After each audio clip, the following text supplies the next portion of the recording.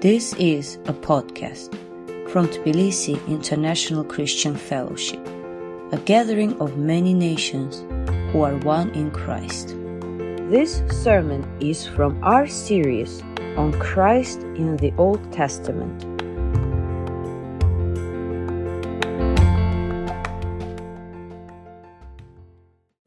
Our scripture reading today is taken from the second and third chapters of the book of Genesis. This is the account of the heavens and the earth when they were created, when the Lord God made the earth and the heavens. Now no shrub had yet appeared on the earth, and no plant had yet sprung up, for the Lord God had not sent rain on the earth, and there was no one to work the ground. But streams came up from the earth and watered the whole surface of the ground. Then the Lord God formed a man from the dust of the ground and breathed into his nostrils the breath of life, and the man became a living being. Now the Lord God had planted a garden in the east, in Eden, and there put the man he had formed. The Lord God made all kinds of trees grow out of the ground, trees that were pleasing to the eye and good for food. In the middle of the garden was the tree of life and the tree of the knowledge of good and evil. The Lord God took the man and put him in the Garden of Eden to work it and take care of it.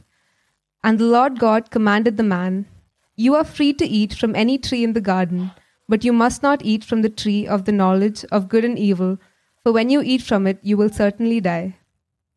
Now the serpent was more crafty than any of the wild animals the Lord God had made.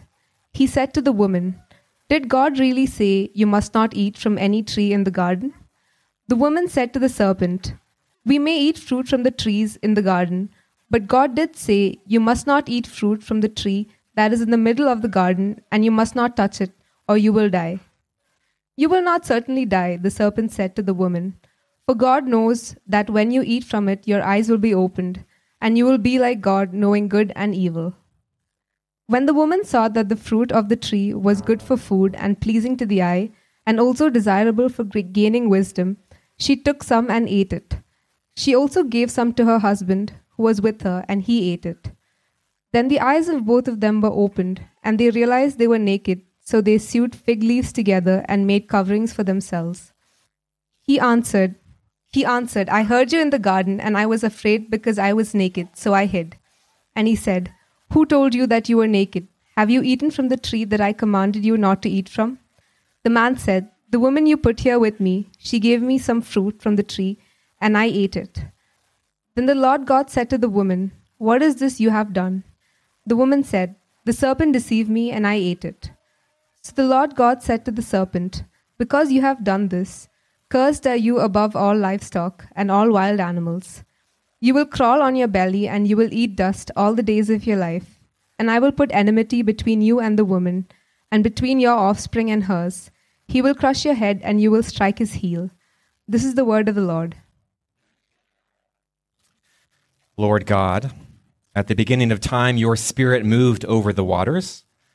So send your Spirit to us now, to open our hearts and minds, to receive the recreating power of your word, and to behold the glory of your Son. Amen. I hope, Daniel, you are appreciating the fact that I'm taking an Old Testament text for myself today, because this man says many outrageous things from the pulpit, and being a mild-mannered Canadian, I bite my tongue again and again. But last week, he made the claim that I don't like preaching Old Testament texts myself, and I try to pawn them off on other people. Now, am I the kind of person who would, the week after, embark on a 40-part series on the Old Testament merely out of spite? Perhaps, but actually it's something I've been contemplating for a long time because I love the Old Testament, as my brother Daniel also does. And I have been really looking forward, now that it's September, everyone's back, we can roll up our sleeves and really spend the next year working through, journeying through the first half of our Bibles. And really, if you have a physical Bible in front of you, you'll see it's not just the first half, but almost 3/4 of the pages of your scripture is the Old Testament. And if you're only spending time in the last quarter of that Bible, you are missing out on a great deal that God wants to tell you. Now, I would guess that most of us here who came to faith in Jesus, came to faith in Christ through a New Testament passage. For me, it was the Gospel of John. And we find the New Testament quite a bit more approachable than the Old, don't we? Reading through Paul's letter to the Philippians or the Gospel of Matthew, it seems a lot more immediately obvious and applicable to our lives. And then we bravely attempt to struggle through the pages of the Old Testament. In January, we open up the book of Genesis and we start slogging through, but we find those books so dark and so mysterious and so confusing, and we give up in despair because we struggle to see the relevance. But these books, too, are breathed out by the Spirit of God. And God encourages us and invites us to turn to these pages to be fed by Him. In 2 Timothy chapter 3, Paul writes to his mentee Timothy, he says, Timothy, from infancy, you have known the Holy Scriptures. They were taught to you by your mother and your grandmother. And these Holy Scriptures are able to make you wise for salvation through faith in Christ Jesus. The Scriptures that Paul is talking about are the Old Testament. The New Testament did not exist in completed form. Many of the letters were not even written yet. But if you were able to travel back in time to a New Testament church, you would find these are all Old Testament people. They're studying the Old Testament together. They're reading the Old Testament together. They're being taught from the Old Testament together. They are worshiping God from the Old Testament. And for young Timothy, his mother and his grandmother turned him to the pages of the Old Testament to lead him to faith in Christ Jesus. These dusty old books are able to make us wise for salvation in Christ Jesus, and they are so full of the gospel. Now, the Old Testament is massive, and if we went through at the pace it really deserves, we could spend decades working through these books, time which we simply do not have. So, my hope for this series, my plan for this series is that we're going to have one sermon for each of the 39 books of the Old Testament. We're going to be going through this at high speed, okay? So please do not stick any limbs out the window because they are liable to get ripped off. We're going to be surveying this at a very high level, but I'm hoping that these little teasers will whet your appetite and you'll think, wow, actually 2 Chronicles sounds like a really interesting book. I want to take some time and dig into that for myself. And I would be very happy if that was the result of that series. But I want to sharpen our focus a little bit because this is not just about a survey of the Old Testament or the message of these books. This is going to be a series about seeing Christ in the Old Testament. It's remarkable that after Jesus rose from the dead, his first activity, according to the last chapter of Luke, was him going that afternoon to find two discouraged, depressed disciples walking to Emmaus, and he caught up to them on the road, hiding the recognition of him from their eyes. And then he began to open up the Old Testament and talk about himself in those books. Beginning with Moses and all the prophets, Luke says, Jesus explained to them what was said in the Scriptures concerning himself. And when he revealed himself to them over the breaking of bread and then vanished, the two disciples turned to each other and said, "Were not our hearts burning within us while he talked with us on the road and opened the Scriptures to us?" What a Bible study that must have been. As the miles and the hours sped by quickly, as Jesus, out of memory, walked them through the entire Old Testament and explained all of this is pointing to me. I am the terminus of all these regulations, all these laws, all these stories, all this history.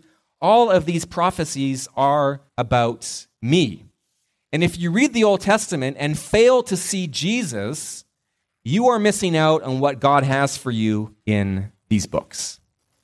Jesus taught the disciples, and then the apostles taught the church, and down through the centuries, the Spirit of Christ has guided us into perceiving the glory of Jesus that shines forth from these pages. So we're not doing this series because we love the Bible or because we love the Old Testament. We're doing it because we love Jesus. And what our hearts need most of all for our own spiritual formation, to fulfill what God has for our destinies, is to perceive, to behold Jesus, and to grow in faith and trust and love and worship and obedience. We're beginning today with a monster, the book of Genesis, the book of origins. Now, this is the only book in the series I plan to do this for, but because Genesis is such a huge, sprawling beast of a book that covers thousands and thousands of years. We're going to split this into a part A and a part B. We're going to talk today about Genesis chapters 1 to 11, and then next week, Genesis 12 to 50, the patriarchs. These first 11 chapters of Genesis, one scholar describes as the Old Testament of the Old Testament. The Old Testament of the Old Testament, because even in the time of Moses and Israel, this was ancient history that was being described. We can also call this the Old Testament of the Old Testament because this is the foundation of the Old Testament and the whole scriptures about what Israel believed about themselves, what they believed about God, what they believed about the rest of the world. And these first 11 chapters of Genesis answer basic foundational questions, such as, what is ultimate reality? Where did everything come from? What does it mean to be a human being? And what is our purpose in this world?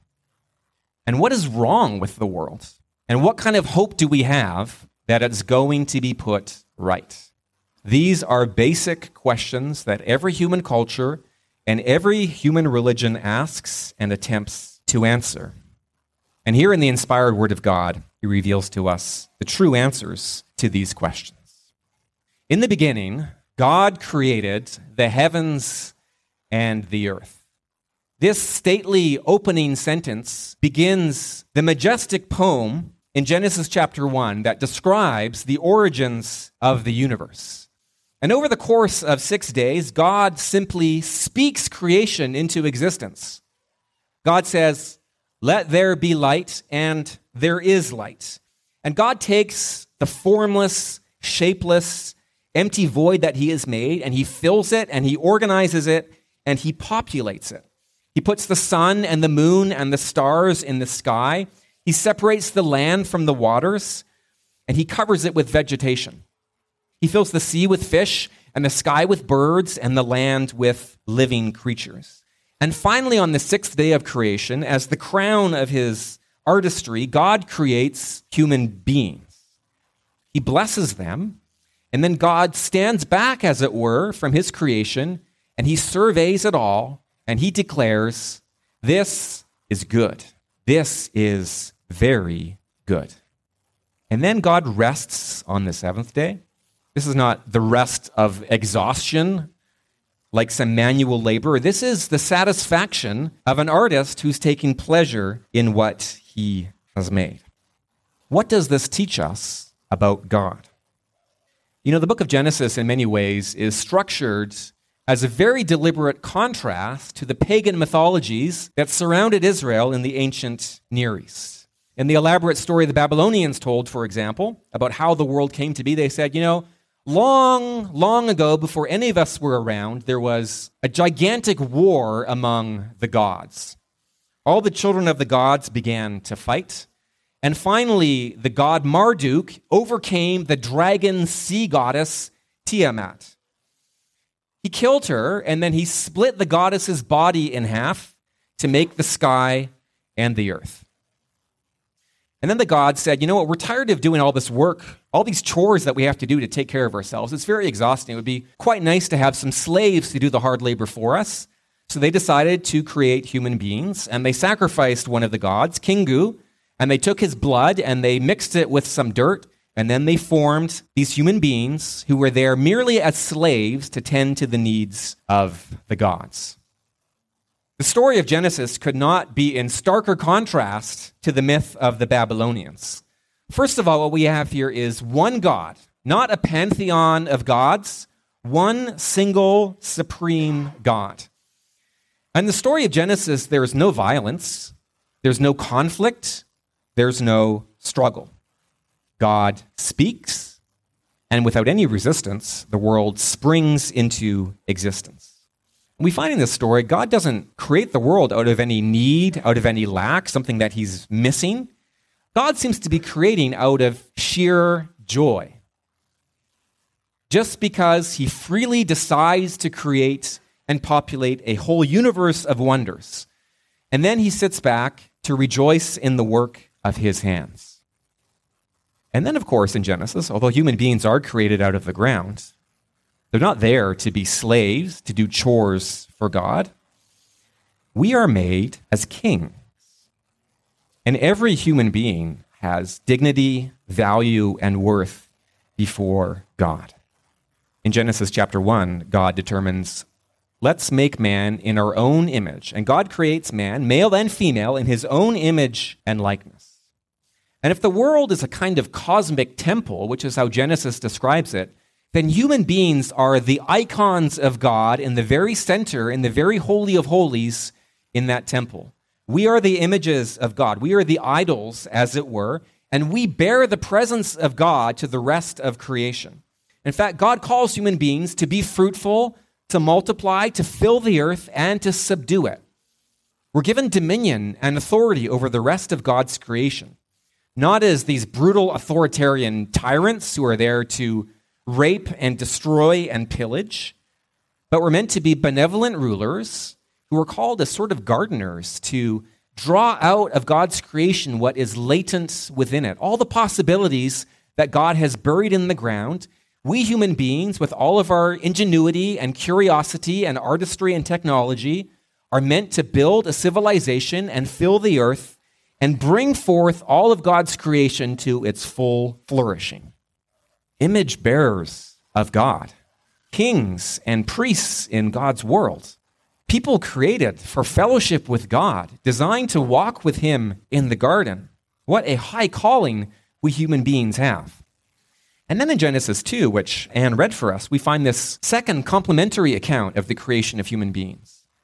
And we find there that human beings are actually a strange sort of amphibious creature because we're half angel, but half animal. In Genesis chapter 2, human beings are formed out of the dirt, out of the mud, which has been sculpted by the hands of the divine potter, and he breathes his breath into our nostrils.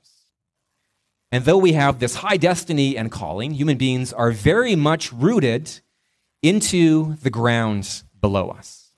In fact, the name of the first human being, Adam, is a kind of pun on the Hebrew word Adamah, which means the ground. We could translate his name as the earthling. We are all earthlings. And Richard Reno writes that human beings are what angels and demons could never be. A hybrid of body and spirit that participates in all aspects of the created order. And through us, God can reach into every corner of his creation. Neither pure spirit nor mere body, he writes, we are at the crossroads of reality. And the future of the cosmos is in the hands of whichever army controls this strategic point. And therefore, human beings quickly attract the attention of a malevolent figure who emerges out of the shadows. A talking serpent. And this is not just an unusually articulate reptile. This is the ancient serpent, a fallen angel. The rest of the scripture will clarify for us one of the highest supernatural beings created by God, but refused to serve God and led a rebellion of angels against him, which of course was a doomed effort. How could you possibly fight against a God who could just create the universe with a word of his mouth? But in his malice, this angel, whom we've come to know as Satan or the devil, longs to wreck the beauty of God's creation.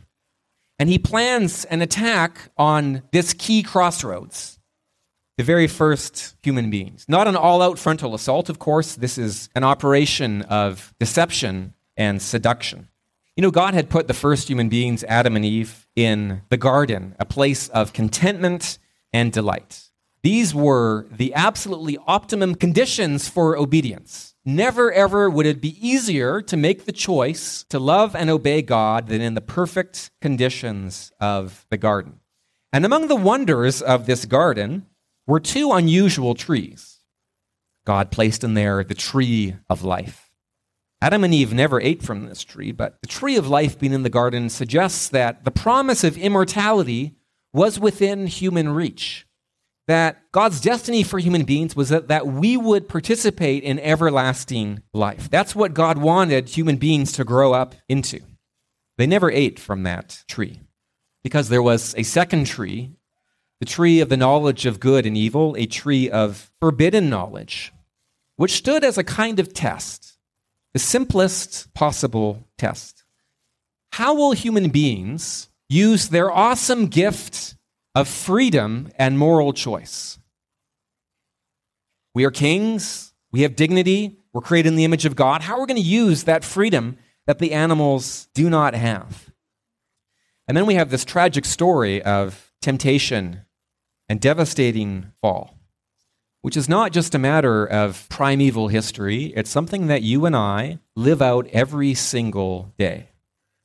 Here's the evil one whispering in the woman's ear that God is holding out on you. God makes all these claims. He has all these promises, but he doesn't really want the best for you. There's something secret that God is holding out from you. And if you really want to experience freedom, if you really want to be all you could possibly be, then you need to turn away from the light toward the darkness. You need to sever yourself back from God, who's holding you back with all of his restrictions. And Satan turns all the blessings that Adam and Eve should have been so thankful for into a matter for discontent and grumbling. And don't we hear that same whisper in our ears every single day? We find it so hard to believe that God really loves us, that his service is perfect freedom, that somehow we ought to be going on the way of self-gratification by rebelling against God. And first Eve and then Adam make the terrible choice to reach out and take this fruit. And when they bite into it, immediately their innocence is lost. And their wonderful, free, open intimacy with their Creator is destroyed. And now they have these terrible new experiences. Shame, nakedness, vulnerability, guilt. And they find themselves wanting to hide from God. And Adam and Eve, who were brought together in this wonderful gift of intimacy and partnership by God, now begin to turn against each other, blaming the other, suggesting punishment should fall on their spouse. And then in the garden, God issues his judgment over the guilty pair. And Adam and Eve are evicted from the garden, outside this place of beauty and safety, into a world that is not only wild, but now it's ruined and cursed. A place of pain and death and confusion. It's this wandering east of Eden that all human beings know. And we find in ourselves this half-remembered longing for something greater and something better that God has for us. And we try to grope our way back to Eden or recreate paradise ourselves. And we always find the way blocked by these angels with their flaming swords. It all started so simply, eating a piece of fruit from a forbidden tree. But from this misuse of free will, writes St. Augustine in City of God, from this misuse of free will, there started a chain of disasters. Adam and Eve have a son, in whom they put so much hope, and then a second son, Cain and Abel. And then Cain murders his brother in a fit of envy, and the first human blood soaks into the ground. Things quickly become much darker. And Cain is angry and defiant, and he asks God, "Am I my brother's keeper?" And God sends him into exile, and Cain goes and he builds the first city. He's the one who founds human civilization. And later it's going to be Cain's descendant Lamech, who boasts of being even more violent and vengeful than his ancestor. And as you read those opening chapters in Genesis, you read the genealogies and the stories of the first human beings in those faraway, shadowy ages, you find that human culture is becoming more and more depraved as it pursues a romance with death. And very rarely there is a person, a righteous man like Enoch, who walks faithfully with God and is taken up into heaven. But he is far and away the exception. Things become so bad, according to Genesis chapter 6, that God surveys all he's made. He observes the extent of human wickedness on the earth. and he sees that everything that human beings thought or imagined was consistently and totally evil. The rot has spread, and human beings are now decayed. And God decides, his heart full of pain, to wipe the world clean and start over. And he floods the world with waters from below, and he saves only Noah and his family as a kind of second Adam, with enough animals to repopulate a cleansed earth. It's a moment, but only a moment, of hope for humanity, because we discover as we read on that after civilization is rebooted and it fires up again, we find human evil hasn't vanished. Even God wasn't able to drown it out in the flood, because all human hearts are bent and twisted. Not just the evil descendants of Cain, but even the children of godly Noah, who go out to populate the earth and create the nations of the world. And as the story of the failed Tower of Babel in Genesis chapter 11 demonstrates, this man-built sacred mountain, humanity is much more interested in creating a name for themselves and pursuing the serpent's demonic project of self-deification, turning ourselves into God, rather than seeking the Creator with all of our hearts. These first 11 chapters of Genesis are difficult chapters, but they describe the world that we all live in, a world of unimaginable beauty and goodness, also a world of brokenness, of pain and sin. We live among human beings who are capable of incredible kindness. We are also all capable of horrifying evil. And so we have this confused, split experience of the goodness of God's creation and of human beings, but also the brokenness of what it means to be fallen. And we know this in our own lives. Not just the experience of being damaged, and we are all damaged people in different ways, but also the regret of having damaged others. That though our own sin might not seem terrible and grandiose, in our small, petty ways, we cause misery in this world and perpetuate the sin of Adam and Eve. We've gathered here today because we long to return to paradise and to walk with God again. We do long for his presence. We're also here today in sorrow, confessing this week again, we listened to the voice of the serpent. We believed his suggestions that God does not love us, that God does not have good for us, and we reached out to take what God has forbidden us and brought death again into our own lives. And we confess in so many ways we love darkness rather than the light, and we choose death over life. That's not all Genesis teaches, thank God. Because these chapters also tell us that God has not abandoned his creation. And there is no disaster and no rebellion that will cause God to give up on the human beings that he loves so much. As St. Athanasius says, it would not have been fitting for God to have made human beings in his image and then to abandon us. God will not allow the evil one to have the final word and to take the victory. And you'll notice in the judgment scene in Genesis chapter 3 that although God curses the serpent and God declares the ground is cursed, he does not curse Adam and Eve. Human beings are not cursed. And amazingly, even in this terrible scene of guilt and judgment, and Adam and Eve could not imagine what they had unleashed into the world, even in that terrible scene of guilt and shame and judgment, we find incredibly the first revelation of the gospel in Scripture. That one day, the seed of the woman is going to arise, and he is going to crush the head of the serpent forever.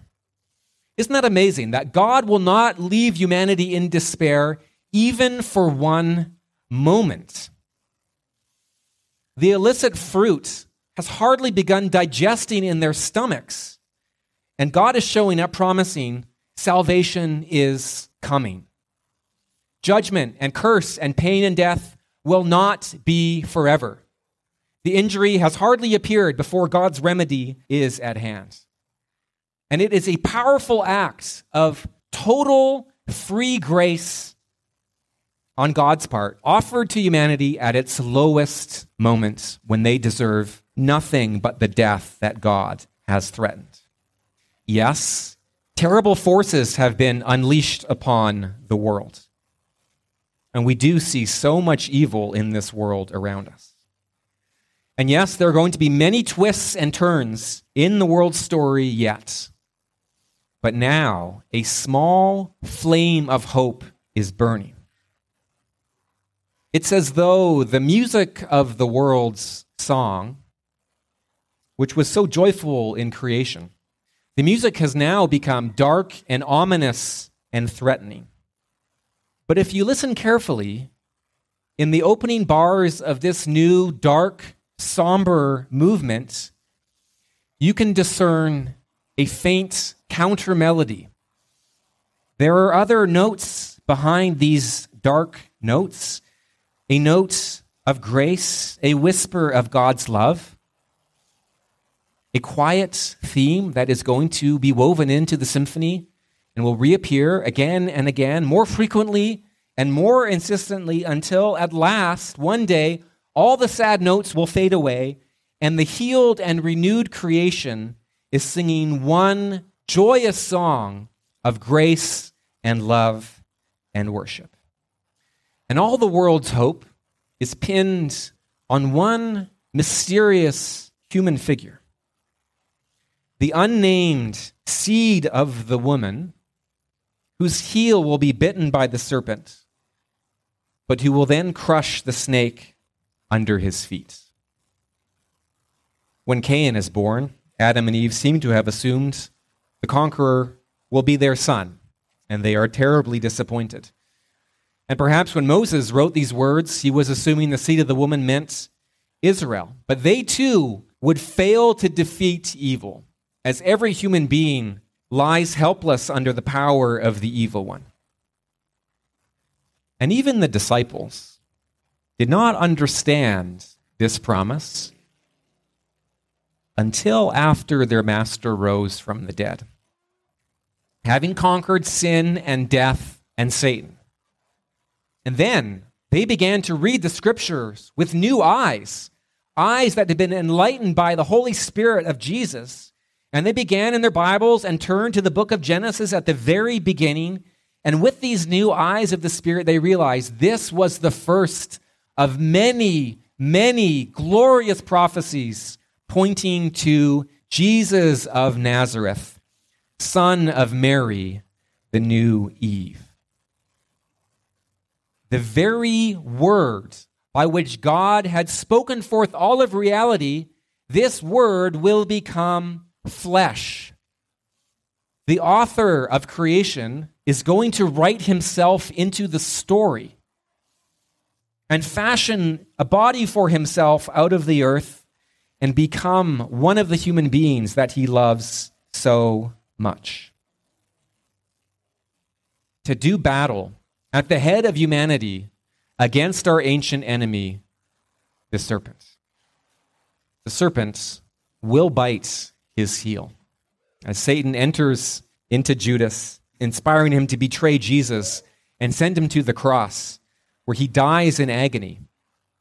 Satan and his demons rejoicing that at last they had shattered and destroyed this would-be rescuer of humanity. And therefore, I imagine the joy of the woman and the disciples on Easter Sunday must have been matched below by terrible shrieking and horror and despair in the kingdom of darkness as the risen Christ dealt mankind's enemy its fatal blow. Brothers and sisters, Satan is not dead yet. He is filled with malice and fury because he knows his time is short. He has been defeated decisively. Jesus is not struggling with Satan anymore. His doom is certain. He's in his last agonies of death. And when the second Adam returns to God's earth, he is going to pick up that snake and fling him into the lake of fire, never to harm, never to hurt, and never to tempt humanity again. As evil is not merely defeated, but crushed, destroyed, obliterated. This is our Father's world. God loves his creation. And God loves human beings. God loves all of us. And he will not allow his creation to be submerged in chaos and death. And he will never surrender his image bearers to ruin and destruction. God did not make you to be a slave to do his chores, but as one of many kings and priests in God's good and beautiful creation. And he is determined to bring us back to the garden, to a place better than the garden, the new heavens and the new earth. Our hope today is not in the power of human civilization, not in the power of human progress, not in the power of human ingenuity, not in the power of human technology. Human beings are marvelously creative, but again and again, our creativity only adds more misery and death into this world. Our hope is in the God who loved his creation so much that he gave his one and only Son, not to condemn us, not to judge us, not to curse us, but to save and heal us. And he invites us, he urges us, all of us, to put our faith in Jesus, our great Redeemer, the seed of the woman, and the crusher of the serpent. Shall we pray and ask God to increase our faith, love, and obedience to his dear Son? Awesome God, good creator of us all, we thank you and bless you for not only this wonderful world that we live in, but the gift of our own existence.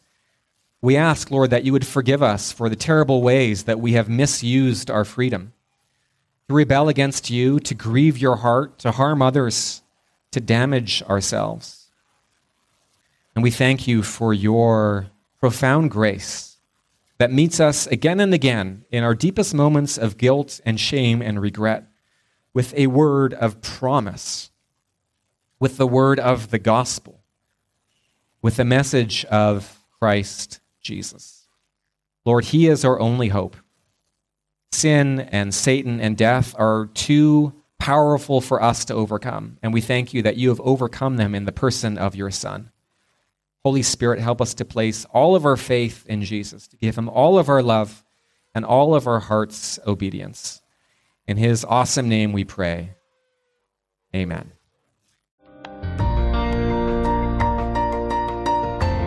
This podcast was from Tbilisi International Christian Fellowship. Learn more about us online at ticf-georgia.org. Thanks for listening.